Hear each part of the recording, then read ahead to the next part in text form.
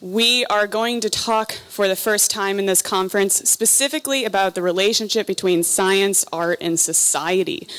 So we added this subject in because we've been talking a lot about specific examples in education, in collaborative working groups, etc.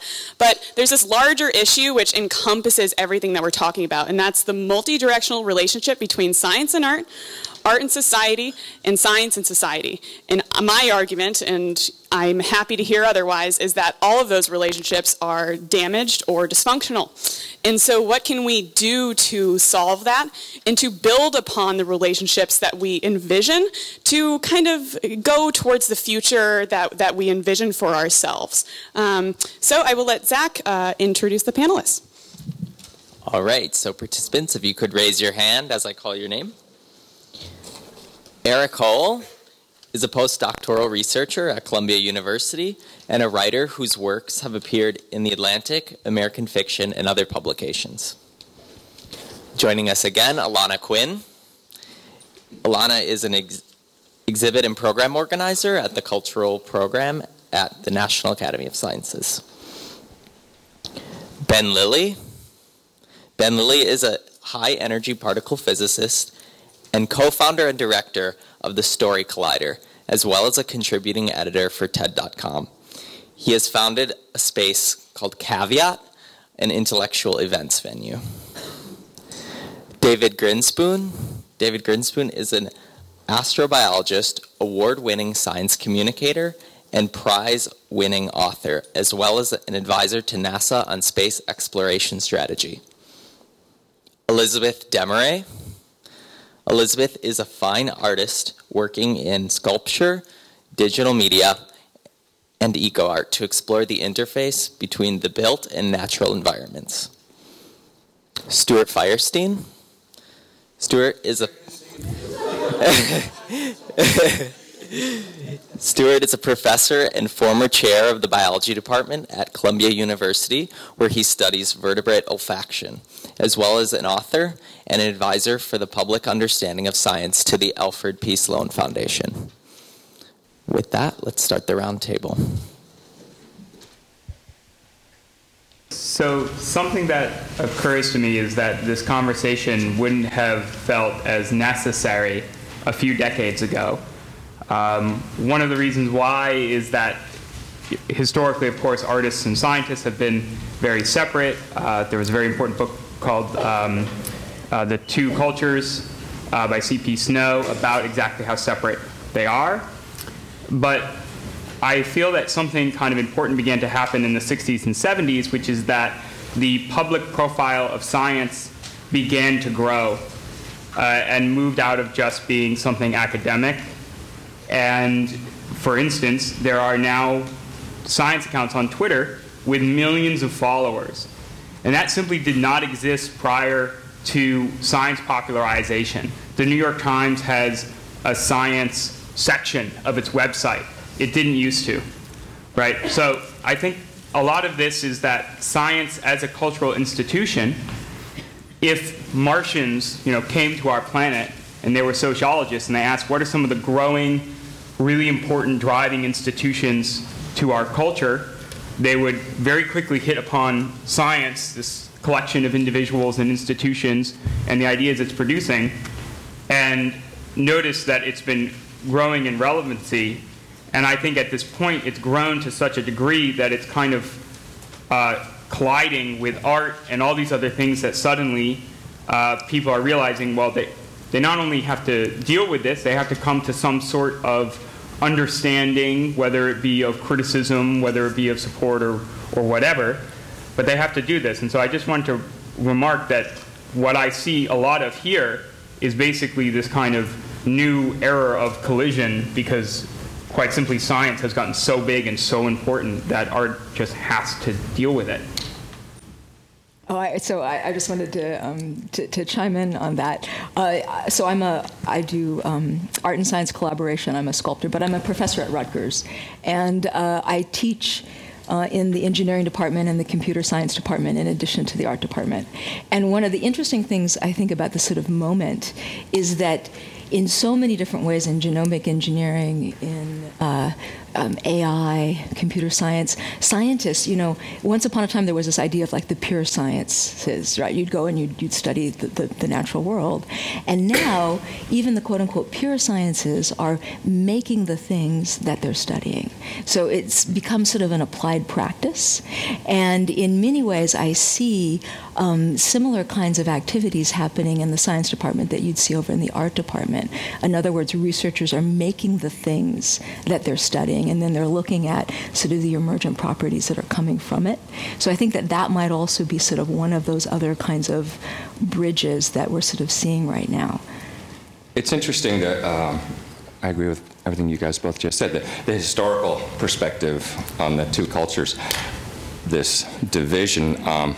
Of course, if you go back farther in history, there was no such division. Science didn't exist as a separate professional endeavor more than, say, 150 years ago, give or take.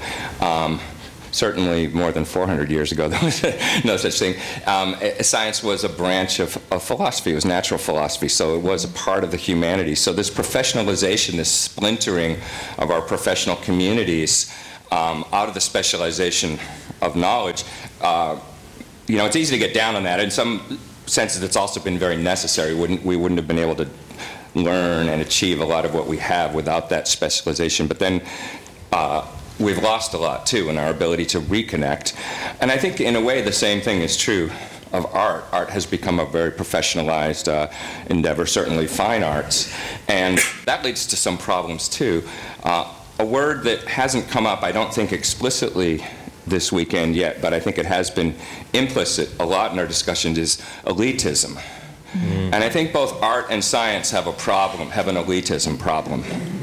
And it hinders our ability to do, in both areas, what we feel we want to do, which is connect, foster wider connections. And I think the good news is that the kinds of collaborations we've been hearing about and talking about can really help. Both art and science can be helped with their elitism problems by working with one another. And I've experienced this somewhat in my collaborations.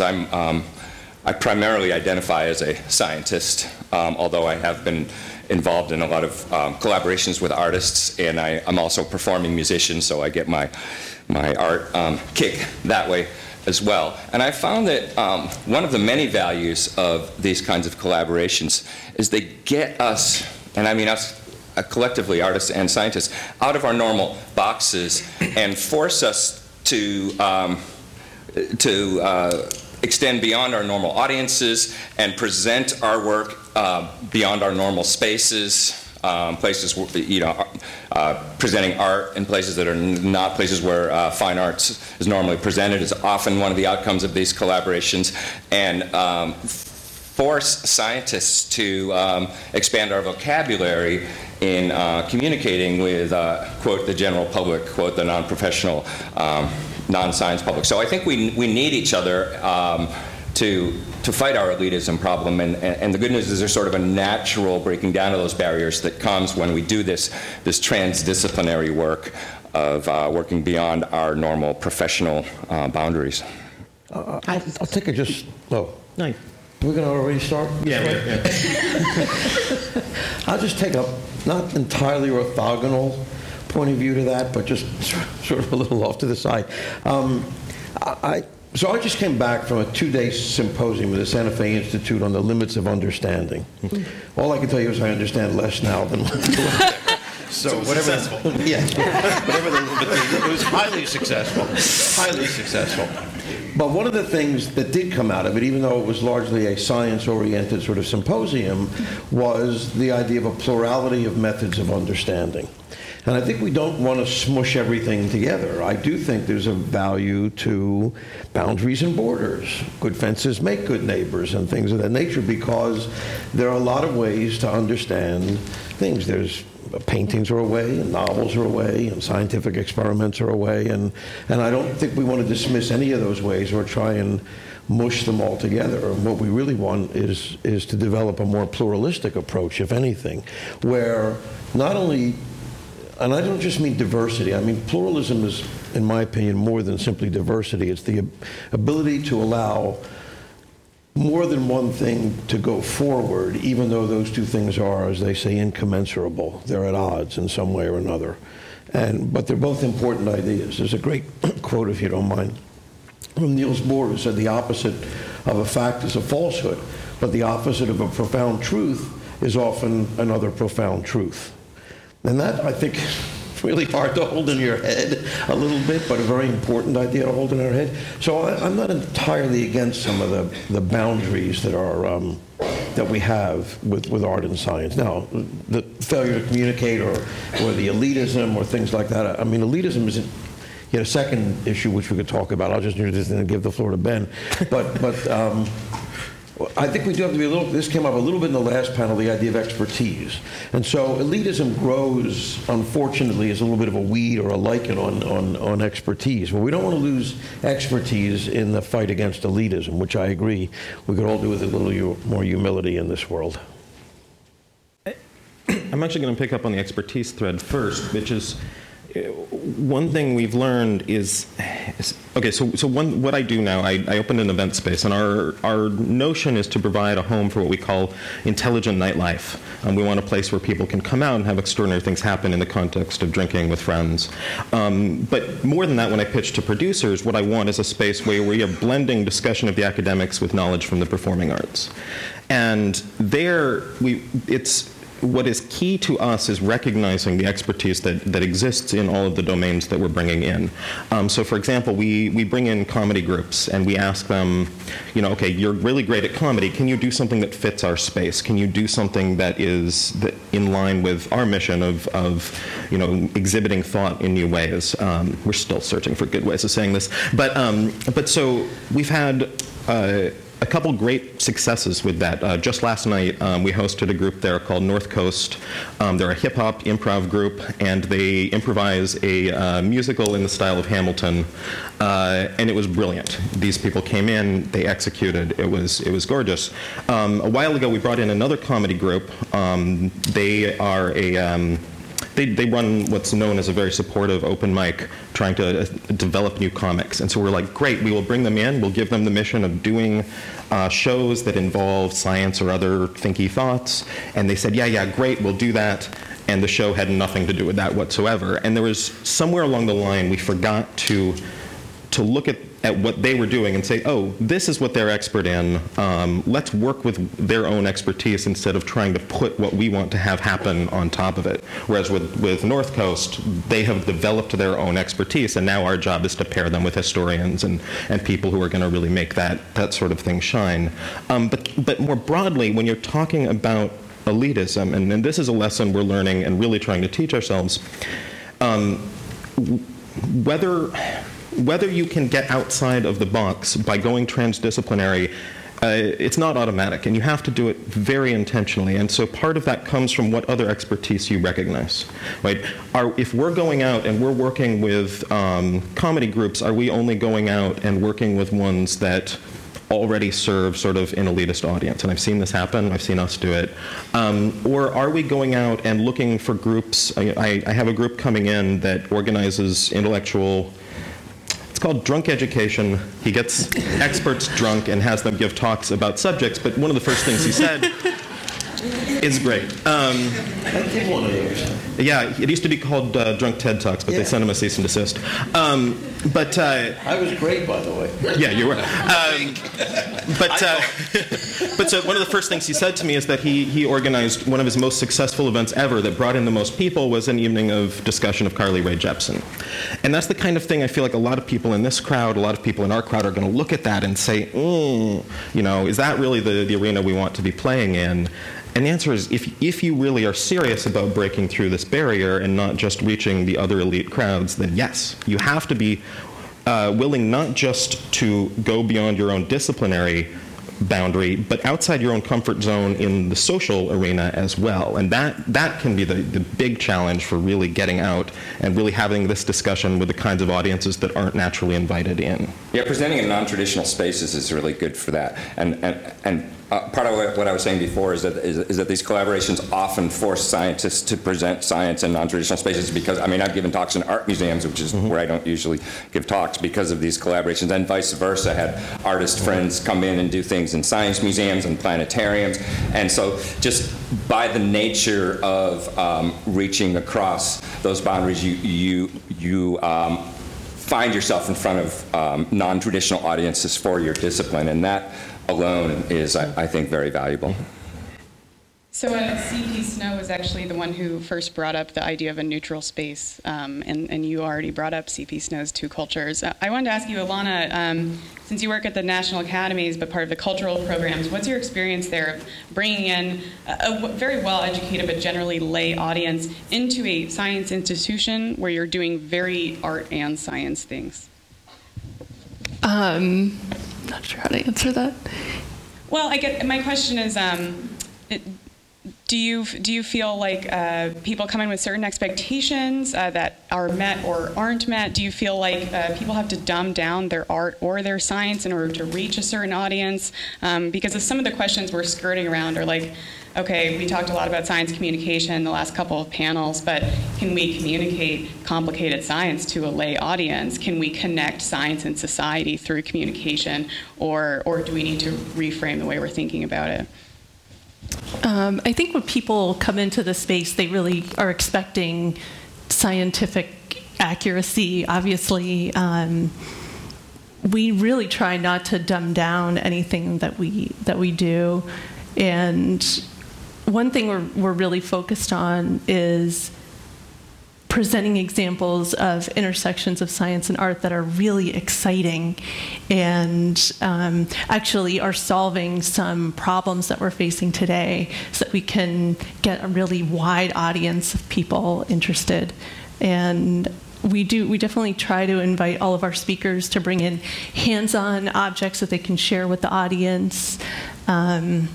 We think a lot about accessibility. We try to engage all the local universities. We have a partnership with Gallaudet University, School for the Deaf, and we have ASL interpreters at all of our events. All of our events are free and open to the public, so that breaks down some barriers that might exist for some people. I'm sorry. Are we going to finish? Okay. One of the things I think would not be such a bad topic to talk about for a little bit here, because we're all involved in some way or another, is what we mean by scientific literacy or scientific accessibility, or this dumbed down versus not how you present complicated science to an audience and things like that, and whether, I'll even go so far as to say whether there's any value whatsoever in that, or any value in what?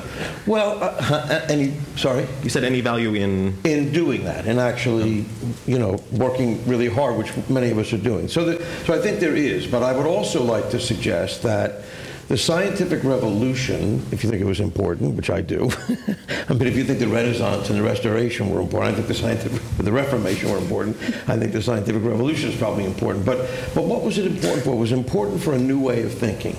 It was important for a way of thinking that said you don't get knowledge from authority, whether that authority is Aristotle or the good book or whatever it is. That's not where knowledge comes from. It's a whole new way of understanding knowledge. And it seems to me that's what we're not communicating so effectively by doing physics for poets kinds of things or looking for those things. We're not communicating the fact that what science is based on, if you'll pardon a kind of a half-assed plug here, ignorance, failure, doubt, and uncertainty. I wrote about those things. But especially notions of uncertainty. I mean, why uncertainty is so crucial to science. Not that it's a failing, that it's crucial to good science, that you can't have science, nor arts for that matter, in my opinion, but I'm not an artist, so I won't say that. But that's what needs to be communicated, it seems to me, not just here's a way to understand quantum physics simply and easily. I think one of the key things there is the lens that you view the rest of society, right? So I'm a huge fan of never using the phrase dumbed down. I think that's a destructive way to look at what we're doing. Very elitist, by the way. Yes, but that the sort of lens that you use shapes how you're thinking about the activity. So you're talking about how do we communicate ideas, and so the statement is, oh, then we do this physics for poet, and maybe that's not helping with uncertainty. to me, there's a sense in which that's mind-blowing. If you want to talk to people, talk through issues of uncertainty, you could do a whole lot worse than talk to a group of poets. And so if you're not doing that in a physics and poet thing, it means the lens through which you are viewing poets is as the stupid people who don't know the science. Yeah, well, that's that is a very destructive way of doing. I'm agreeing with you, but I think it's very unclear and uncertain as always. But it's really, this is where we need to turn the mirror inward and ask ourselves, how are we viewing society? And if we view society as the unwashed masses that need to be educated, that's how our work is going to come out. And this is why I keep harping on about expertise and recognizing it out there with the other people that we're interacting with, and going into these things not as authority disseminating information. You know, it's ironic that most of our SciComm is exactly that, but going into it as a partnership. There are different ways to think about scientific literacy, for sure. I think it's a good question to ask. What do we even mean by that? And, you know, before in the previous panel, people were talking about not liking the acronym STEAM. I've never liked the acronym STEM. Science, technology, engineering, math. Not because I don't think it's, you know, a reasonable summation of some corner of knowledge that sort of fits together, but it's so often used in this narrow, almost cheerleading role. We need STEM education because we need to prepare people for jobs and vocations and increase American competitiveness. And these are not the reasons why I'm excited about teaching science to people. I mean, I recognize those are important, but it is a way of seeing the world. There's a more profound, deeper sense of connection to the world than just here's a way to get a good job. That's why we need to get people into STEM careers. So I think of science literacy as spreading a way of interrogating the world, seeing ourselves in relation to the world. And when you think of it that way, it's not just something that's like sort of a good idea or enrichment. It's actually crucial, I think, for human survival right now. We have learned some things about our relationship with the world and the way it's changing right now and the role that we find ourselves in this world that we need to deal with collectively as a species. We can't deal with it collectively if only some of us are aware of this, and it doesn't do any good to just have the scientists be aware of it and not really effective at communicating it. We need obviously a larger collaboration to do that. So to me, this is survival skills for humanity. You know, we've learned some important things. We have to figure out how to include more people in that knowledge and in our response to that knowledge. And so I do see that as, in a way, science literacy, but it's not like, here's the facts, we know, and how do we get people to understand them. And I agree about dumbing down. It's not dumbing down, it's smartening up. It's about, if you cannot communicate what you think you know, maybe you really don't know it all that well, or maybe it's not coherent. So it's about improving our communication skills as much as it is about lowering some perceived level that we're communicating at. And in that, in a large sense, it's really, really vital work, and the collaborations we're talking about, I think, are absolutely essential. I just wanted to follow up. Stuart, I would love to have an art symposium sometime titled The Limits of Understanding. Understanding art can be very difficult. But I just following up on the comment about sort of like what we need now and sort of this moment, you know, this Anthropocene moment. So many people don't really understand that science is the creation of factual knowledge. You know, like that's just, even that sort of basic, you know, beyond sort of creation of factual uncertainty. Yeah. Okay. But yeah. But it's a little problematic at this particular point in time when we really, I feel like as a society we really need to start helping people understand what our certain ecological moment is, and you know, following up on that, it's also interesting to me to see the way that humanity can, you know, the quote unquote humanities can support that. There's this really great organization called the ACE, the Association of Environmental Science Studies, and they're really dedicated to connecting like the hard sciences to the social sciences to the humanities. And I wandered into, I was presenting there, but I wandered into like the wrong symposium, and I sat down for a little while, and I realized this was at American University, and I realized that the symposium was on geoengineering. And it was at American University, so it was a whole bunch of policy people there, governmental policy people there, and we're talking about geoengineering. And the other thing that astounded me was that at the front of the room there was a theologian talking, theologian talking about the way that different cultures viewed playing God, right? Playing like God, God. playing Say God. Golf, I couldn't imagine. Golf. Sounds interesting. Yeah, but but it was this idea that like if I mean. That these kinds of considerations about like sort of what we're able to technologically do really need to be supported by the sum total of human cultural production in terms of what the understandings that different cultures have come to in terms of the role of us humans in the world, and it could equally apply to genomic engineering. I mean, there's all kinds of different things that those sorts of questions. So I'll tell you what exactly on your point, I think, what the most difficult problem at least for scientists now, I mean, we should get back to the art part of this as well, too. But it's a commonly quoted statistic that 48% or something of Americans don't believe in evolution. And this is taken as some terrible critique of our abject scientific literacy, and there were a bunch of stupid people mostly, and things like that. There's a statistic behind that that's almost never mentioned, and that is that 90% of those 48% understand evolution, at least to the level of a decent high school education, which is about as well as many biologists understand it, frankly. And I'm in a biology department, so I can tell you that firsthand.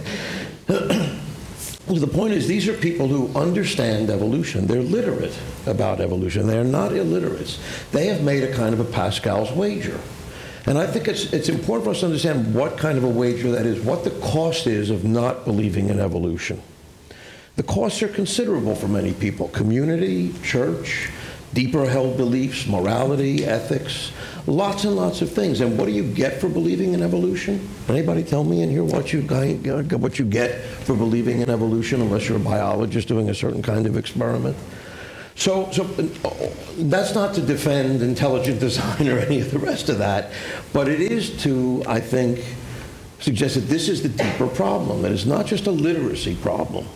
It's a question of why it's better, why it makes more sense to think scientifically than some other way, why this makes a different kind of a world, and why it will solve our problems and the other way will not solve our problems, for example, and things of that nature. Well, so far, a lot of this conversation has been about this notion of science communication. I mean, effectively, right? And one of the reasons for that is because of this, growing popularity. And as people were talking about last night, that's clearly one way in which art and science can kind of intersect.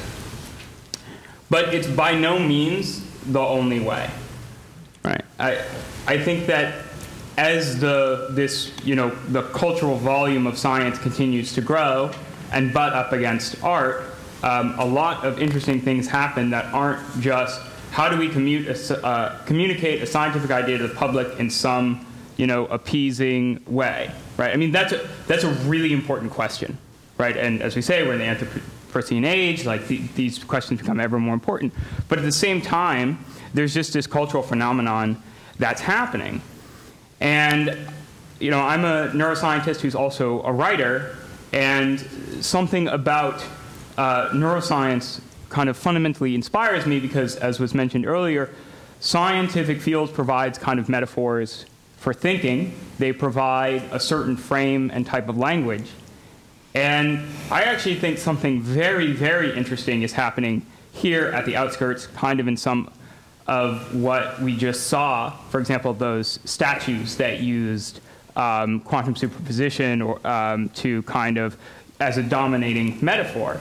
And what that sort of work reminds me of, and that work's purpose isn't to necessarily communicate anything, right? I mean, in fact, the whole point of art, and possibly, as Kant said, the defining property of art is that it's not normative. It's some form of intellectual play. Who knows exactly why we do it, but for some reason, we think that this is really, really important. And in previous historical periods, one of the things that happened was that the art reflected the important and rich ideas that were out there in the culture. And one example of this is art based around religion. I mean, if you go to any museum, there's so much in that art that you don't understand, that I don't understand, because we're not nearly as well versed in like deep doctrines of, say, Christianity to really get what's going on in that painting and what it means. And that meaning also who paid for it, right? Well, it's also well, exactly. But for example, people, if you look at frescoes or like anything else, there's all these deep meanings, and that's because artists play around with deep meanings that are out there. And it used to be the case that possibly, name the most semiotically loaded symbol of the last 500 years, in Western culture, and you probably name the cross, right? What would you name today?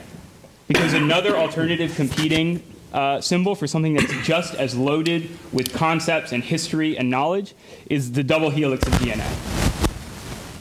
And so I think that what's happening is that science, and especially as science becomes part of the larger culture, people have developed quite literally the concepts, symbols, signs, and language of science. And something very interesting that's happening is that artists are beginning to play around with that, just like they used to play around with the fact that everyone knew the Bible backwards and forwards or all the big stories, and then they would make art based around that. And so it provides this rich vocabulary. So I think that's not, maybe that is in a sense elitist, it's not science communication, but it's certainly something that I see happening as this science bubble expands and then it kind of froths up against the art bubble in the social sphere. It's also helping us to process things that are happening in our world, new ideas, new realities, new concepts we're coming across. You mentioned Christianity, you mentioned DNA, now we've got, you mentioned the Anthropocene, and we're trying to come to grips with ourselves as a planet-altering force and figure out if we can survive with that knowledge and actually thrive as a part of the Earth system that we are, whether we like it or not. And I do see artists now responding to that challenge. It's very disturbing, this notion of the Anthropocene, and it's also kind of essential. And so another iconic image is the image of the Earthrise from the moon, has gotten into our consciousness now, and that's, I think almost up there with DNA and the cross, and this notion that we're grappling with our planetary nature is something that I think is obviously, there's a lot of science that we need to understand and learn and communicate, but it's necessary but not sufficient. And I think the artistic response to that reality as a way to help us process our situation and somehow gain the global maturity to deal with it is really essential. And one thing that I see happening that I think is very exciting in that vein is the tools of connectivity, which are very fraught these days and are leading to all these kinds of fragmentation that we're all freaked out about on the news, are also being used to facilitate global collaborations in really cool ways. There's that Playing for Change project where people are doing these musical collaborations all around the globe. And, there are things like that where there are these sort of glimmers of some kind of global aesthetic response to our inherently global problems and global reality, and that is completely a new kind of artistic response that wouldn't have been possible 20 years ago because we didn't have the tools to collaborate across boundaries in that way. So I think art simply as a response, like you say, to emerging ideas and emerging realities that help us to process the things that maybe problems that are originating with science but go so far beyond that domain. So I want to jump in here, but I'm going to kind of direct it towards you. So, I'm directing it towards the artists and the writers in the room or in the panel. We've talked a lot about science literacy. We have not talked about art literacy. Please talk about that. How do we, science literacy, people make a choice to not believe in evolution. Okay, that's tricky. How do we deal with that? But most scientists outside of this room don't know a darn thing about art. They don't care because it doesn't affect them on a day-to-day basis, or at least they don't think it does. And yet on the walls of their office are paintings that some, administrator put there. And if it weren't there, then they would say, there's nothing on that wall. So how do we get not only scientists to care more about art as something that's not like functional, something that's Kantian, not functional, but important.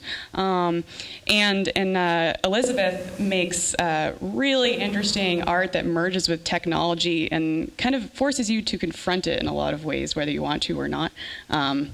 It might be a robot plant that travels around and bumps into you. So yeah, hearing from the writers and the artists in the table about art literacy, I'd love to hear more about that.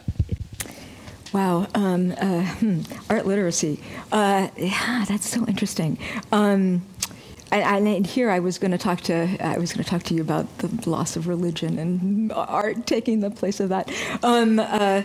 Well, one of the things that I think is really interesting, and this hasn't really been part of this conversation, and I'm sure I missed the conversation last night, but I'm sure that a lot of this was about, how art-science collaboration broadens the audience for science, and I think also for art.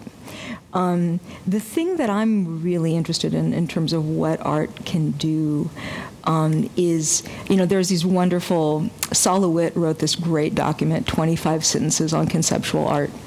And in sentence 2 and 3, he says, rational ideas beget rational experience. Sentence number 3 says, but irrational ideas lead to new experience. And I really think that that's one of the things that's one of the kind of spaces that art sort of inhabits. It sort of allows us to be in a poetic or a metaphoric or an irrational space that can lead to new experiences. And I don't know, I find myself as an artist working with scientists, often in collaboration with scientists, asking really irrational questions. And I think that can really lead to all kinds of wonderful different sorts of directions, both in art making and in scientific endeavor. So I just kind of want to throw that out, which is that innovation, especially when you're looking at different disciplines sort of bumping up into each other, those kinds of irrational sorts of those sort of irrational kinds of questions or ideas are such a wonderful result of that, that I just kind of want to make sure that art sort of has a place at the table in terms of innovation from that perspective. In terms of art literacy, how do you get people to look at art more? I don't know. I mean, maybe, I feel like I'm sitting here talking about the importance of everyone learning science. Maybe you scientists have some thoughts about, the importance of people looking at art. Certainly, I think that there's really no sense in which scientists have a huge literacy concerning what's going on right now in the art world. I think most of it's completely opaque to them. Some of that is simply because, I'll be quite frank and say that a lot of the concerns of art are very insular. And I get to say this as a complete outsider to the community and someone who has no serious background as an artist, so this is just my personal opinion, but I think for about 30 years, the subject of art has been art, and that's a relatively boring way to go about it. And one of the reasons why I'm so interested in what's going on here is that science seems to provide, and I don't mean it in some sort of worshiping way, and I don't even mean it in terms of a communication way. I mean it in terms of there seems to be a new set of public symbols, metaphors, and so on that have come into existence that art has not spent much time playing around with yet. And art is really great at that. Art is great at criticism. Art is great at representing things in new ways. And all of those are things that science needs. So I think, if you want to get scientists interested in art, one of the easiest ways is start doing art about science, and don't just do it in a way that's just, wow, this is so amazing. Do it in a way like, okay, let me do my interpretation of what this means, right? Or something along those lines. Or, a lot of the pieces that we saw up there are really, I think, really wonderful examples of that. But, so I think part of it is on the responsibility of artists to kind of publicly engage with some of these things. And I wish there was more support, open support in the artistic community for things that are maybe a little bit more new and a little bit more out there, even though, of course, given what I said previously, I think that this is a very old conservative notion. I mean that in the best sense, as in, art has been about nature, art has been about human institutions and religion, art has been about politics, and art has been about art. And, our art about science is, I think, very much in line with some of the things that have produced some of the best art ever in the history of humankind. One problem, and I think this gets to your question of, why we focus so much on communicating about science rather than communicating about art, and this was alluded to in the panel yesterday, is that a lot of the support for these kinds of collaborations comes from, certainly that I'm familiar with, comes from the world of science and this notion of broader impacts, or EPO, education and public outreach, where this art is kind of treated as an add-on to a science project. And it doesn't come for free. You have to satisfy the funding agency why you're doing this. And a lot of it, on some level or another, is that this artist is going to help me communicate the science to a broader audience. And there's nothing wrong with that. I'm in favor of that. But it does tend to cast things as that's the purpose of the art, is to teach about science. And then what about, you're asking about, well, what about just teaching about art? One remedy for that, or one alternate model that I've seen being very successful, is artist in residence programs. NASA, for a long time, had this artist in residence program. I don't think they still do. No, it's an association. They can't say residence anymore. And it still exists. It still exists. For a long time, it was I think, very successful. They had this, not too long ago, they had this 50 years of the NASA arts program traveling exhibit that was wonderful. And they had people like Robert Rauschenberg and Andy Warhol and, a bunch of different kinds of folk artists doing really cool stuff. And I don't know if it's true, but the rumor is the last one they had was Laurie Anderson. And the art that she did was so hostile to NASA that they were like, you know what, we're not going to do this anymore. I don't want to spread rumors, but I heard that. But for whatever reason, I think it's a shame if, I think that where you're encouraging an artist to be for a year or whatever in that environment and respond, and there's the legacy of that is some incredibly deep work where artists just responded to what NASA and what scientists were doing, and the other benefit of that is that then you had these, when you go to NASA Ames Research Center, a place of science, you see these Rauschenberg paintings of the Apollo project hanging on the walls there. So it's also, so artists, scientists get their hit of art from the fact that these, the legacy, the residue is still hanging in these places. And I think that kind of project is a little bit more open than the sort of broader impacts mentality at really getting artists to respond to science and increasing what you might call art literacy. I'm not even sure what that is, among scientists and among the general public. I was just going to ask, I'm not absolutely clear what we mean by art literacy. I'm always suspicious of it because it sounds like somebody's going to explain a joke to me and now it's not going to be funny. And if somebody explains a piece of artwork to me, it's not going to be really inspiring anymore. I promise I won't say a joke to you. So. And I don't have a good answer for that, but I would start by saying, you guys please build upon this. What's the difference between a print and a painting? Some people don't know that. And I would argue that's decent information to know about. I think this is where it's worth looking at the discussions that have been having in the science literacy world. What David brought up and Stuart, that it's worth interrogating very closely. What do you want people to know and why do you want them to know it? And if you sort of look at the science literacy discourse, for a long time it was about people need to know these facts and they need to know things. And you just start adding up the sheer number of things that experts in every field feel like everybody should know. And very quickly, it's more than anybody can learn in any lifetime. And so you have to start asking yourself this question of, like, what when we say people should know stuff, why? What's the purpose of that, and what are we expecting them to get out of it? And taking very seriously the notion that the vast majority of people are not going to know the vast majority of things, and that's a math problem. That is not a society problem. And so, I haven't been part of these discussions, but I suspect that's the place to start attacking this art literacy question. So as one answer, so my answer of what bit of art literacy do I want scientists to know? The one that I've chosen to attack, that I want the people who work with us to understand, is I want them to understand the process and the training that goes into it, and I want them to understand it in a visceral sense. And so, like, I've been going around giving talks where I ask this question: why don't more people go to science lectures as an evening activity? And as part of this talk, I add up the number of hours of stage time that a stand-up comedian accumulates before they're good enough to be invited to be the first guest for a show for a real headliner. And it's literally months standing on the stage doing this work over 10 years of time. And okay, so that's the thing I want to get across, but the broader point is you have to pick and choose, and you can't want people to know everything. Well, isn't also the issue of usefulness? So if I'm in a certain field where knowing the difference between DNA and RNA doesn't matter to me, I don't have to know the difference between DNA and RNA.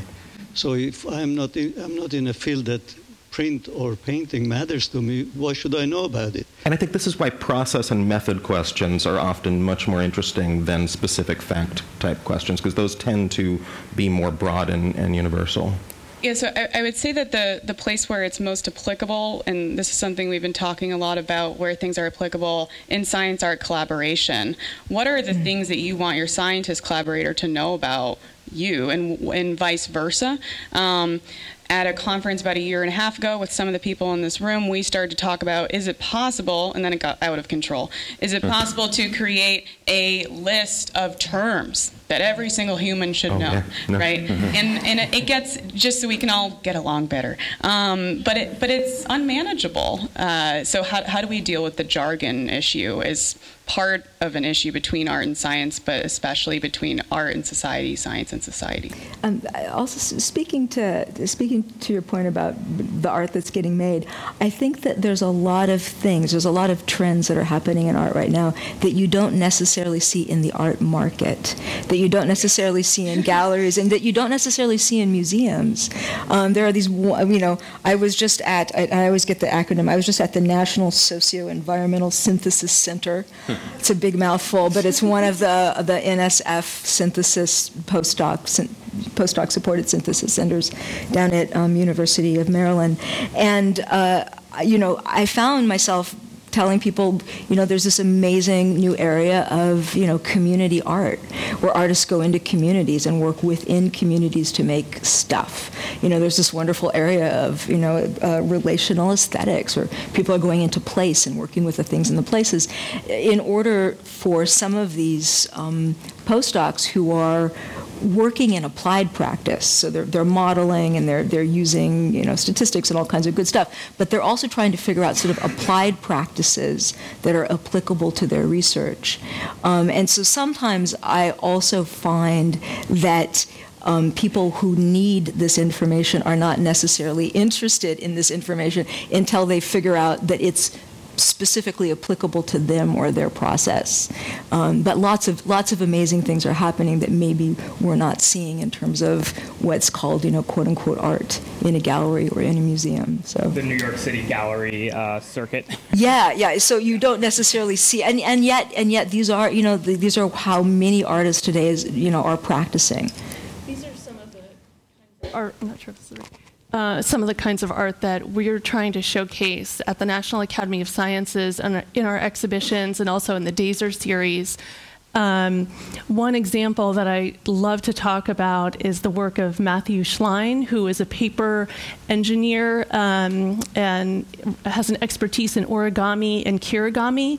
And he decided he wanted to try to work with some scientists at the University of Michigan, and he was moving there, and he emailed something like 30 scientists, and out of that, a collaboration began where he's working with a solar panel engineer to apply the kirigami and origami techniques to make the solar panel track the sun throughout the day, and it's about 150% more efficient than our regular solar panel.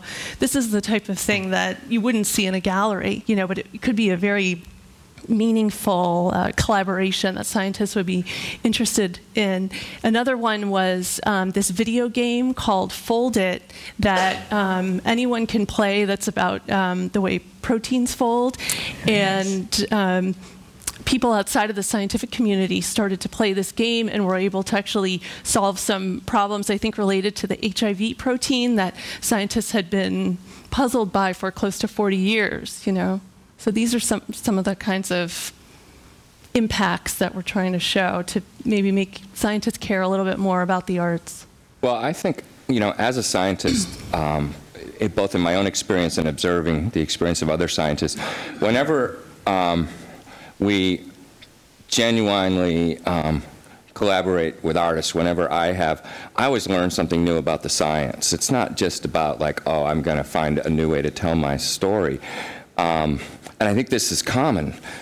When I first encountered the art of Monica and Tyler Aiello, both of who have spoken here, I was really blown away because as a planetary scientist and astrobiologist, I think a lot about you know, trying to understand comparative planetology, planetary surfaces, and comparative biology, life on other planets. And then when I saw Monica's artwork where she's responding deeply to not just trying to depict what it looks like on other planetary surfaces in a photorealistic way, which is what a lot of space art is, but actually trying to understand the processes and the over time how a landscape is built up, and then using different materials to somehow duplicate or synthesize that and building up these 3D you know, canvases. When I started understanding her process and looking at it and thinking about it, it really made me realize new things about the way planetary surfaces work and the way I was seeing them. So it made me not just, I think, better at communicating, but better at understanding through seeing things through her lens. Same with Tyler's sculpture. He does these 3D amazing. If you haven't seen his work, check it out. Look online. But like he'll do these giant metal sculptures of some really tiny biological thing that in real life is like this big, you know, a blade of grass or some insect piece, but they don't make it, you know, 20 feet high, and it looks like some alien thing, and I'm like, what is that? And it's like, well, it's an actual duplication of this thing just on a completely different scale, and it made me think about scale in a whole new way.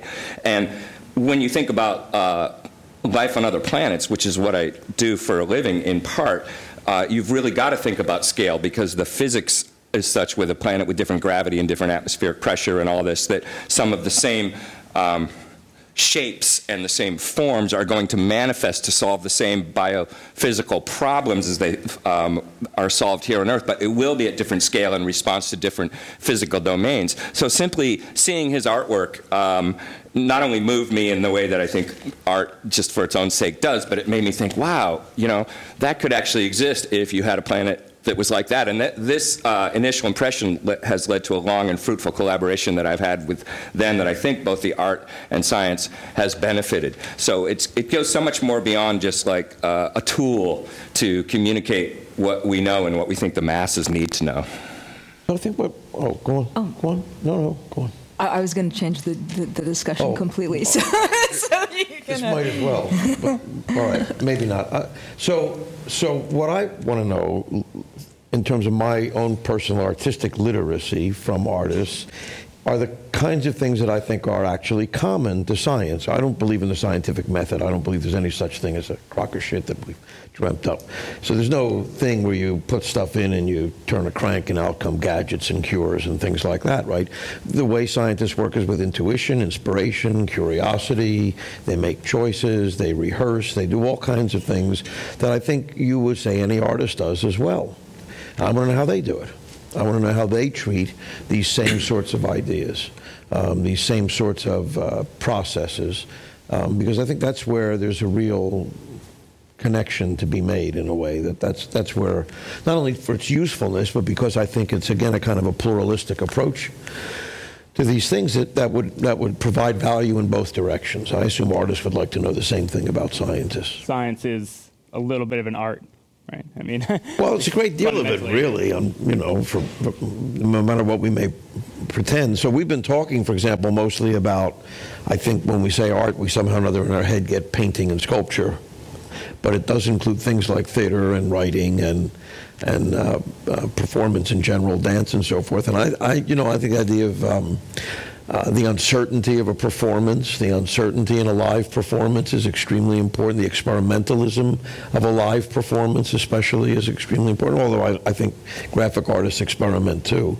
The notion of rehearsal is a kind of, to me, has a great deal in common with what we do in the lab for weeks and weeks before we publish a paper on opening night. You know.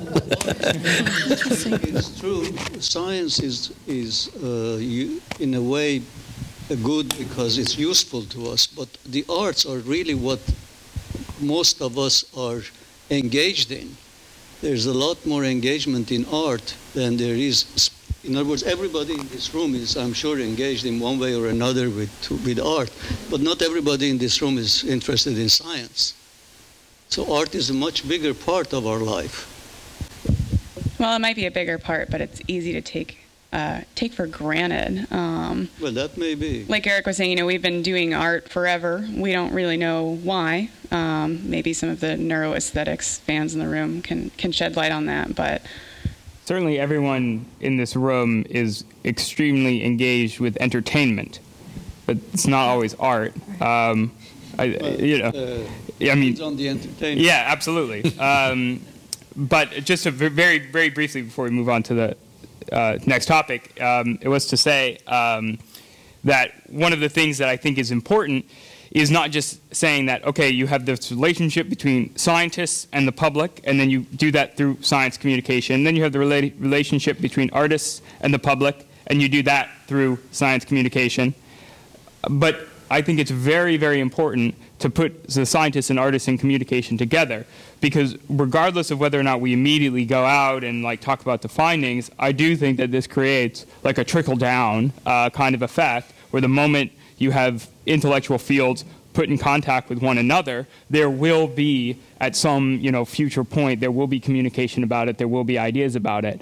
So, I think it's just as important to ask, how can we get a very good artist and a very good scientist working together, and how can we get scientists to understand what artists are doing and artists to understand what scientists are doing, without immediately then going to this next step of what's going to be this outcome of that. How will you know a very good scientist and a very good artist? I can tell you about, I'm sure the artist could tell you that. Okay. It's not super undefinable, but... So I have to tell you guys, when I saw that I was on a panel called Art and Science and Society, I thought, oh no, because we're going to be asked to answer, we're going to be asked to cure all of these societal ills. And I thought, this is going to be really rough. And then I noticed that there were two panels. I noticed that there was one before the other one, and I thought, the first one has these wonderful opportunities to bring up all these problems and then kick it to panel number two. So I'm just curious, what do you guys? I mean, in terms of society, what do you guys think that we can answer? What should we be answering right now in terms of art and science collaboration and, society at large? What could we or should we be doing? Well, we have some real problems in our society, and artists and science collaborating cannot solve them all, but I think we can actually play an important role. People are alienated from these sources of creativity and these sources of knowledge, and we also are at a time of somewhat of crisis in our world right now, and so if we can, any form of communication where you're getting people to think about the bigger picture of our existence and how we relate to the planet and the universe we're contributing to the solution. We're helping to save the world, I think. And I'll just give you an example of something I've been involved in. I have this group called the House Band of the Universe, and it's a band, a musical group, but one of one of the band members is a visual projectionist, and we only play in planetariums. And the part of the content is well, we use a software called Uniview, where you can drive through the entire universe through any data set. It's very powerful, from the cosmic microwave background right up to the latest information from New Horizons at Pluto and Solar System, and seamlessly drive through it. This has been used a lot in educational programs, which is great. But when we get the band in there and we do the spoken word component about the history of the universe, we tend to get a different kind of crowd in there, and I think it's very successful. People are thrilled, and I think they learn some science, but that's not really the goal. It's like they should go away knowing some facts. In fact, we've evaluated it in that way because it helped us to get some funding. But they also, clearly people are inspired, but also the musicians, the artists have an outlet, and they get to be in an environment where they don't normally play, and a sonic environment too, because a sphere is a very weird and challenging sonic environment as well. I mean, a hemisphere, a dome.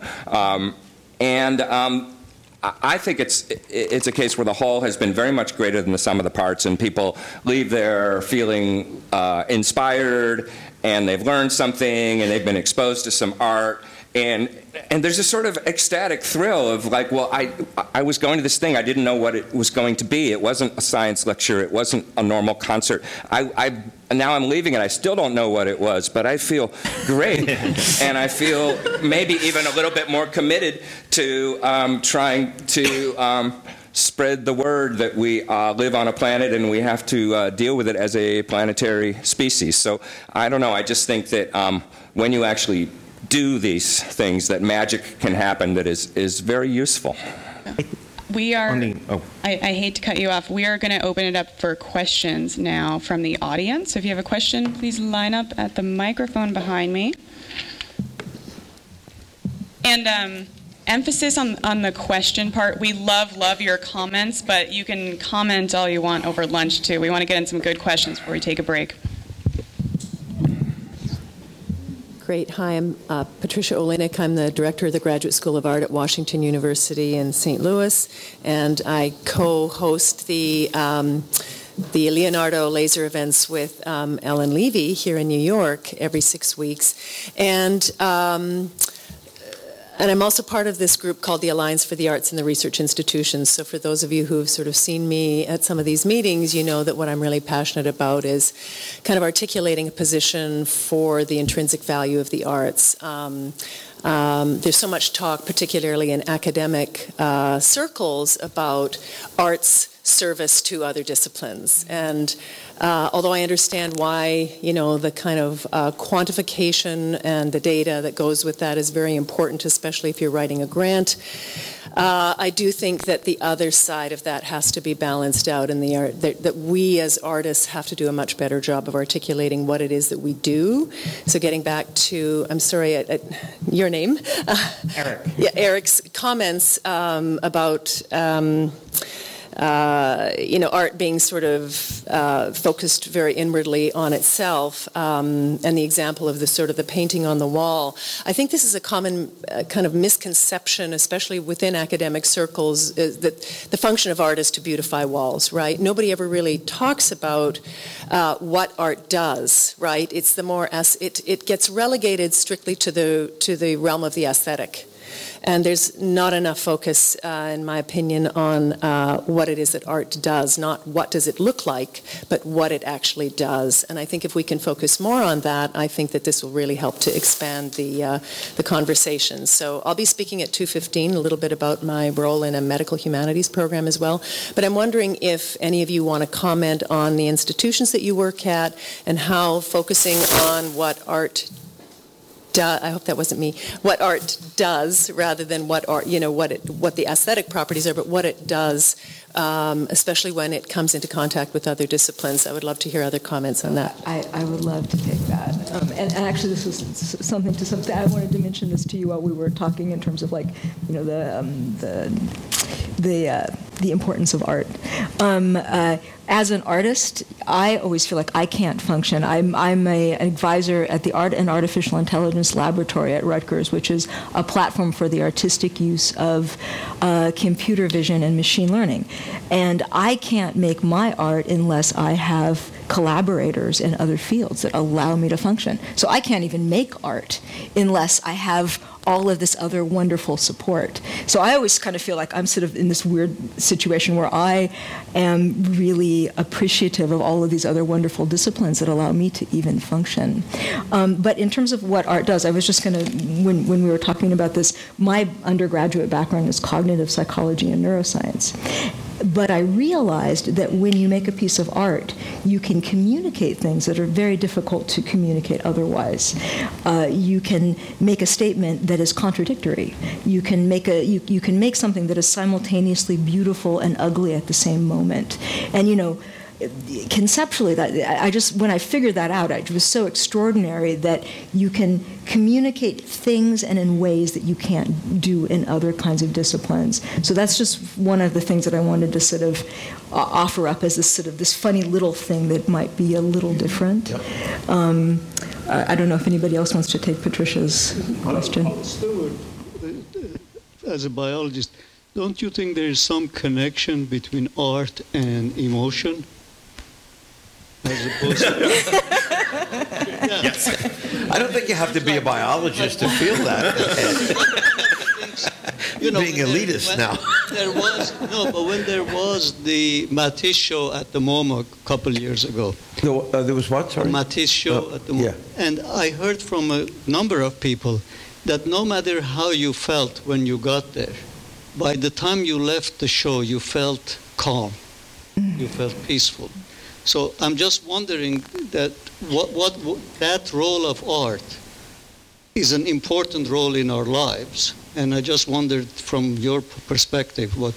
I mean, I don't have an answer to that, but I feel it's a little bit of the, telling the person the meaning of the joke problem. I mean, in a way, we should be happy that that's the way it works. And I don't know that we need to understand the underlying neuroscience of why it is that... I don't think that will add to art one bit. I mean, I think this is one of the big problems right now with the neuro-everything in the world, that neuroscience is about to explain law, ethics, humanity, arts, writing, all this other stuff. And I'm not interested in those explanations for the most part. I mean, they may be okay, but I don't think it will add any one thing at all or an ounce of anything to any of those areas, in my opinion. But in terms of evolution and in terms of the presence of art in the history of mankind, there is a particular role that plays. Well, I mean, I think, there are a lot of people that make the case, and I think it's generally maybe even well accepted now, that graphics preceded language, necessarily. That you first paint a deer on the cave before you have a word for deer, which is a significant abstraction from just representing the deer. But representing the deer is the beginning of an abstraction. And that we could never have developed the language that's allowing us to have this talk today without it. So yes, you could say that it precedes it. I want to just very briefly say that, there's a bit of a linguistic thing going on here if we say that the aesthetics of art is just how something looks on a wall. Saying that art doesn't have to have a function doesn't mean that it's non-causal. It doesn't mean that it's epiphenomenal, right? It means that there doesn't have to be an express outcome for this thing that you're generating, and it doesn't have to have a particular use in the world. And many would argue that is the fundamental definitional aspect of art. Of course, it ends up causing experiences, causing change in the world, causing all these ramifications, right? But it is definitely true that, at least if you look at the history of art, there was a period where both representation of just other things kind of really went out the window for a period of time. And one of the things that's happening with science and art is that because science is literally the stuff out there in the world, definitionally, one could have an argument about that, but clearly we think of things that way. It provides this new way to do representational art that I think is really unique and novel. Yeah. So I think we're at the dawn in a lot of ways of understanding what the actual impacts of art are on learning, on behavior, on emotion, on lots of things. But I want to put out a little bit of a model here to ask you to react to it. So if we take as a point of departure Eric's point at the beginning of this panel about the explosion of science and the impact of that, let's take that a step further and say that we live in a world which is heavily and increasingly defined by the products of science. And that shapes our experience, our life, our culture, many, many things about how we live and how we behave. Okay, so in that environment, there are maybe, here I'll kind of borrow from Roger's fuzzy taxonomy a little bit. There may be three ways that we might think about that, how art fits into all of that. The first is that art can kind of help us understand it better. And so that embraces, but it's not limited to, science communication, because it also then touches on understanding what the implications of that are and what that might mean to us as humans. So then there's the second level. So this world that we're living in, where science is and its products are driving our society, is requiring behaviors of us, which we don't necessarily have high levels of skill and development for, and in some cases may be at odds with our evolutionary heritage. So art, and as we begin to understand more about how art actually impacts us, we'll learn more about this, art can help us with that in lots of different ways. And so there's that second level. Then, of course, there's the third level, which goes beyond that, which is, so if the products of science are driving us in directions which are beneficial but also troublesome in many ways, can co-creation between art and science be a way of addressing that? So I think of that as a little bit of a framework, and I kind of want to throw that out there and see what you think about that. Hey, I'll take that a little bit and tie it to the answer of a couple previous questions of what the function of art in society is. Which is, I think, one of the things that gets missed a lot in the sort of the traditional SciComm art mode, particularly the ones funded by science agencies, is that one of the best things art can do for science is to critique, mm-hmm. and to critique and to ask very hard questions. And I agree with your premise that and Eric's, that one of the defining features of now is that our experience is mediated by science and technology. And I would go a step further and say it is absolutely essential that art engage with that in a way that really wrestles with important questions. And if you want to, you can point at very specific things where, you've got Elon Musk building a program to send us to Mars, and this whole discussion happens very often in a science and technology environment where you're not bringing in people looking at the social aspects of that and the ethics of it. And so I feel like there's two functions art can do that in that environment. One is the direct critique, make a parody of Elon Musk or whatever. I come from the comedy world, that's what I would do. But there's other ways to do it, obviously. And then, but the other thing to do is to try and chip away at this barrier, because one of the reasons we don't critique science and engineering is that it is viewed as this thing that is walled off and that there is no access to. And that's where the value of the access-oriented part of this science communication, art, et cetera stuff comes in, is making it possible for those critiques to happen by convincing people that it isn't this high priesthood that can only comment on these things.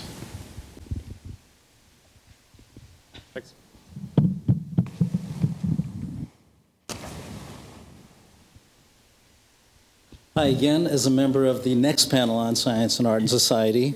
I'm going to feed forward to you what we would feed back later if we had time machines. Anyway, thank you for the provocation. So what do you think of this? I'm putting together how to deal with the jargon issue, the knowing too many things, lists of everything someone should know issue, together with preaching to the choir issue, which is, no matter how wonderful it is, we still do. And the alienation from science and art. These are all kind of related to me. So coming at it this way, ethnoscience, the things that people have done way before even writing was invented that make things work for us, ecologies and so forth, NASA and other agencies have had some projects with this in the past where, for example, they worked with people in the northern regions and the Arctic regions to figure out different ways of seeing snow and ice so that they could then better map and model using the data from satellites. Great. How was that done? And this is the answer to all those previous questions. The public. They basically hung out in the community for months, weeks, whatever, to get through lots of things like, what's the problem here? What's life? And then finally getting to even metaphysical, maybe epistemological questions. And then finally getting to the sea and the ice and all that, the actual ice colors. They were working with people who were not scientists and not artists, but they came out with some really good stuff. And that's kind of the answer what I'm thinking here. The best context for art and science coming together is the public one. And that brings me to the other thing I left out. Art is free from rationality, which is the beautiful thing about the public. The public is free from rationality, as we see so much today. Very free from rationality, and they can say contradictory things, and it becomes a news story, and it becomes a president, and that's just the way we live. And that's normal. That's totally has always been that way. So, work with it, right?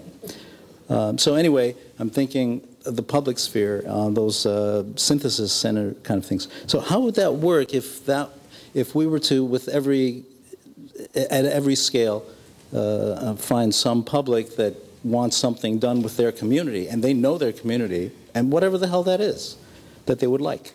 And then artists and scientists get together around that and then kind of work with these people. And whatever the result is, who cares? You don't know that in advance. It's going to be messy and stupid, and then something's going to come out of it, and everyone's going to be happy if they listen to the public. And because, the brilliant scientists and artists have time to talk to each other, blah, blah, blah, all that. So I think the key word, or a key word, it's a great point you make, a great question. A key word is listen. And we can do those community projects in different places where we don't normally maybe do science projects and work with communities. But we have to get away from a mindset that I think is pretty endemic in the scientific community and shed some of our arrogance and shed some of our sense that we're bringing the word from on high. To work really successfully with a community like that requires a lot of humility and requires a kind of radical listening, where you're willing to not be efficient. And that's a little hard where you're getting paid to do something. You're going to spend some time being purposely a little bit aimless and just listening. I'll give you an example of something I think was very successful. I was part of something for a few summers. I wish it was still ongoing, called the NASA and the Navajo Nation summer space camp with middle school students. And we collaborated. We had a few NASA scientists, I was one of them, and a few Navajo elders and a medicine man, and about 20 middle schoolers.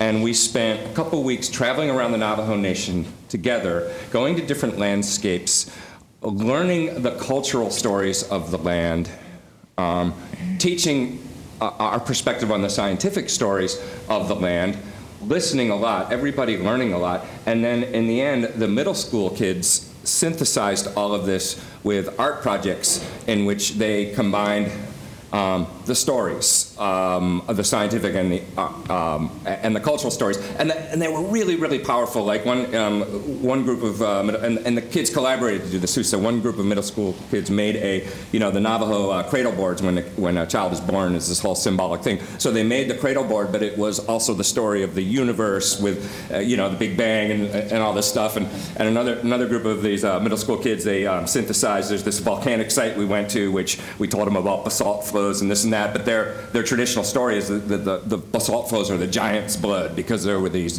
ballad of giants. So they did this diorama that had the giants battling and their blood spilling out, and then it was also a basalt flow. And it was just, it was tremendous. We all learned so much. But it wouldn't have worked if we had gone in there with the attitude of like, these are the points we're going to teach, and this is our time scale. And at the end, you will be able to be quizzed on this knowledge, and you'll be able to learn it. You have to listen, and you have to be open to the fact that you're going to learn as much as anybody else. Comment about artistic literacy. I ran a little round table a couple years ago about art and science at Emory University, and one of the people at the table was a surgeon and said, well, I'm an artist as well because I do watercolors. And the artist at the table got really infuriated and said, that's like me saying I've dissected a few frogs, so I'm a surgeon. And so, without getting into the realm of elitism, I do want to point out that the elephant in the room is that art and science are not on a level playing field. And, an example of that is that we teach science K through 12 and into universities, and it's required in most of those grades. And, we stop teaching art in maybe fourth grade, depending on the, whatever the school district is. And, if you look at funding amounts, the National Endowment for the Arts and National Science Foundation, you can add zeros, to NSF and to DARPA grants, and so that's my comment. So my question, sort of reflection, is sort of picking up this topic of listening. I'm starting up an art and science residency program in the Appalachians called Art Science in the Field, As If Center. You can go there, asif.center. Our residency program starts this March. That's my little plug.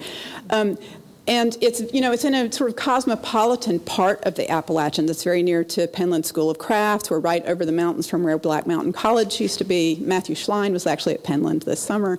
There are a lot of makers in the area that come from other places, but nevertheless, that 48% of people who don't believe in evolution, a lot of those people are my neighbors. And so it presents a problem. I don't want to exist in a vacuum. I don't want to be this jewel of wonderfulness in the middle of, quote unquote, nowhere. I want to actually have relationships with the community. And so one of the things I'm thinking about approaching this is, there are three things. This is an area that's sort of tribal. I thought, I'm from the South. I can just breeze right in and I'll blend in after a couple of years. But actually, people have been in that community for like 8 to 10 generations. They all know each other. There are like 30 last names that are in the county, and there's like this real sense of you're not from here. And so there's this tribalism, and I've thought like finding an ally within the community who's from there, who can sort of like help to, approach people and help tell our story and present our work is a really important thing. And then the other two things are that people are more the older generations than younger generations, really tied to the land, tied to place. And that's a lot of what this Art Science Center is about, is like art science plus nature, being in this southern Appalachians, which is incredibly biologically diverse and interesting geology. So that pride of place is another way to tap in. And the third one is that, there's a sense of independence. And like, as much as people from that region they value authority from the church, they do not value authority from the federal government. And this kind of goes back to their Scottish roots and, a lot of history. But that sense of DIY that, makers have and that scientists have, and trying to use that. And so I guess my question is like, looking for wisdom about dealing with difficult, almost sometimes hostile audiences to science, and like what are some approaches for tackling that challenge? Anybody up for it? There is a growing literature on this that is run by people who describe themselves as studying the science of science communication. Dan Kahan at Yale. I am utterly blanking on everyone else's name, but he has a blog where he lists these people, and it's there's no magic bullet, of course. It's lots and lots and lots of hard work, but they have identified things, and it like David's point, Stuart's point about people actually do understand how evolution works, and so learning things like, if your approach is to teach them evolution, you're going to fail. And so they've learned a number of things like this. To be honest, it feels like they're about 2% of the way we need to be, but it's growing.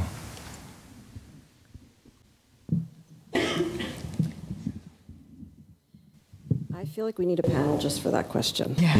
Honestly. I'm Patricia Miranda. I'm an artist and an educator and curator. I've done a lot of work in my own work with art and science, and I teach in a BFA and MFA program, and also develop K through 12 programming, STEAM-based programming in New York City, in the tri-state area especially. But I wanted to just push back a little bit on some of the art conversation, which I thank you for, Patricia, starting that pushback. I've felt a little bit like the conversation about art in this panel has been kind of like a poor stepchild or the poor relation a little bit. And I would just want to echo what Patricia's saying about art having a value of its own. I think you've mitigated some of those since she got up and said that. But I also think this idea of artistic literacy, I want to push back on that too, with all due respect. I don't think it's the artist's fault. I don't think that artists are making art about art and that that's an isolated thing. I think that the aesthetic and the formal are always enfolded by the social throughout history in every instance of art making. So those frescoes that we may not understand is not necessarily only because we may not understand all of the Christian symbolism, but also because it's enfolded by the social of the time. And so there's an entire culture built into those paintings, which were didactic and they had certain functions, that it's invisible to us and we'll never know because we can't enter a medieval mind, right, or a Renaissance mind.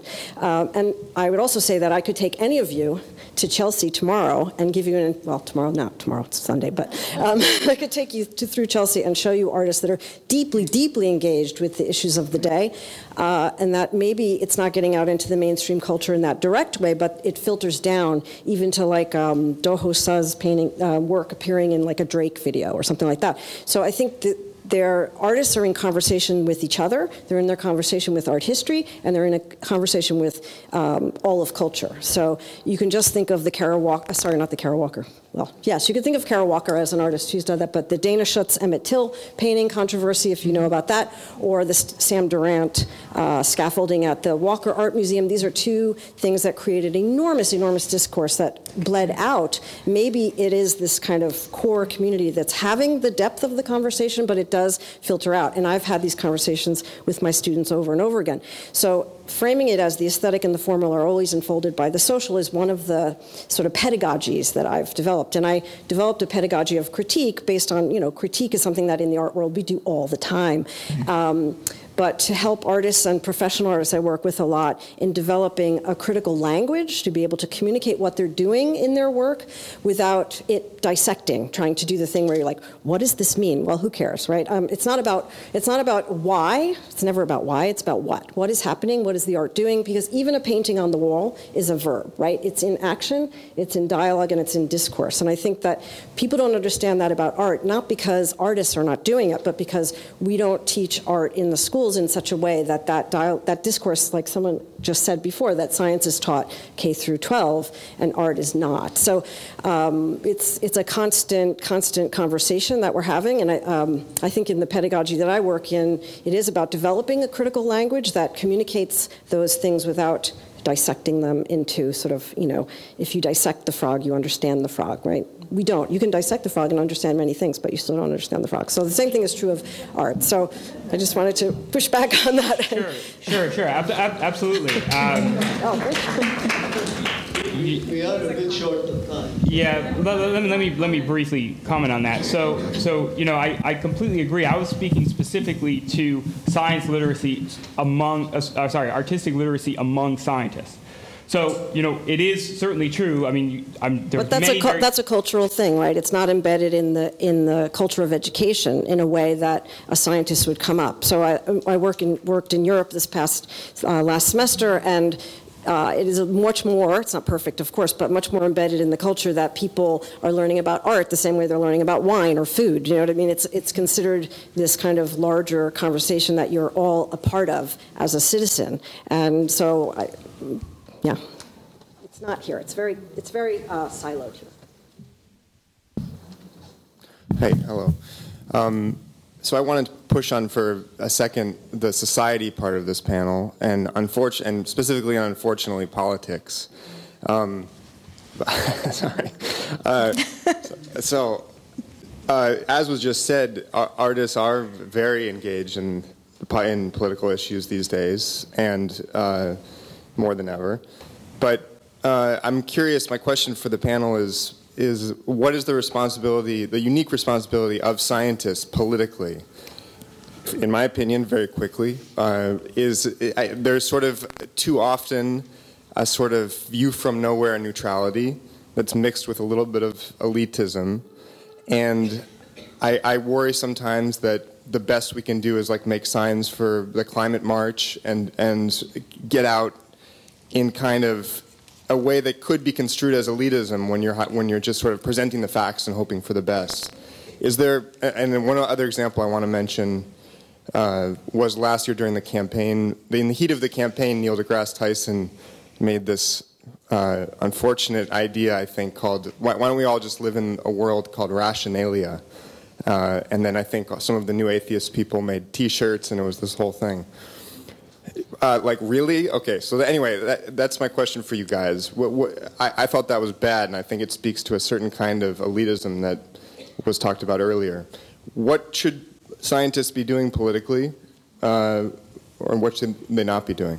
Yeah, it's a fair question, and it's a difficult one, of course, and something I and a lot of my colleagues have been involved in discussions of that for a long time. And you're right, we were sort of brought up with this idea that science is value neutral, which of course it's not, and it gets us off the hook in a way that we're really not.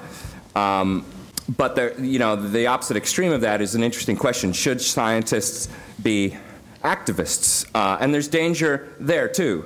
You don't want to enslave when you're actually practicing science, you don't want to have an outcome that you're seeking to try to make a point. I can give you examples of science that has erred in that way because, if I only had this result, it would help strengthen this political thing that I think is important. That's dangerous too. So there's no simple answer to this, but it's obviously not we just pretend we're from on high, disengaged. One thing that I will say is that there is a genuine power and I think radicalism to telling the truth about the world the way we really see it. In other words, when you see the Earth from space, you don't see national borders. You know that macroeconomics, as it is described by economists, is wrong, fundamentally because it doesn't include ecology and notions of natural, limits and so forth. You understand that the world is a place of deep cycling of elements and energy, and we're embedded in those cycles. And so there is a radicalness to just simply teaching things about the world that we've learned that we need to integrate to be successful as a species. And if that's a political act, then I'm guilty of it. Can I say something very quickly about this? Okay, very quickly. We're at time. I actually don't agree with you largely about this. I mean, some of it's okay, but I think the job of science and society now is to be optimistic. That may sound like a crazy thing to say today, but I think we completely blew the climate change thing. I think it's the scientists' fault that it's as screwed up as it is, because we took this thing, we have made it a kind of a finger-wagging, problematic issue for everybody. You got to get on board with this or there's something wrong with you.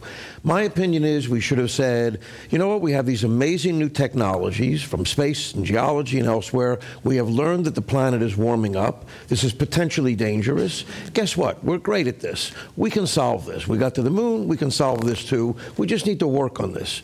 And then it's a kind of a, there's a sense of optimism. Maybe it's foolish optimism or whatever. But to me, this is the way you garner social activity with science. No, I actually agree with you completely. Perhaps you misunderstood me, that I do think that there is also kind of an optimism that comes from that global long-term view that you can see that we've actually confronted problems like this before. And many times. All right. Yes, go on. These poor people are starving. But a great conversation over lunch, and to be continued for sure. Everyone, we don't have time. Very quick. Well, people. No comments. Very quick. No comments. Oh, questions for lunch. Questions for lunch. Oh, there you go. So One-line comment. I have a really provocative question. If we're being honest with ourselves, is it not the role of art in science art collaborations to glorify and help us worship science?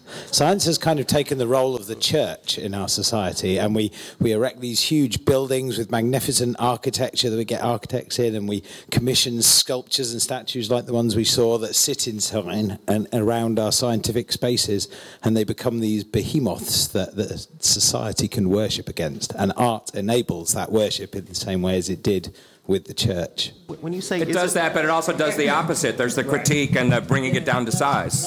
Questions for lunch. The part that I wanted to include is that the common vocabulary here would be art history, and the fact that technology made art change over the years. And so you start with charcoal in caves, and then you go into egg tempera. You go from Mesopotamia to Egypt to Greece to Rome. That's a Western-focused view for sure.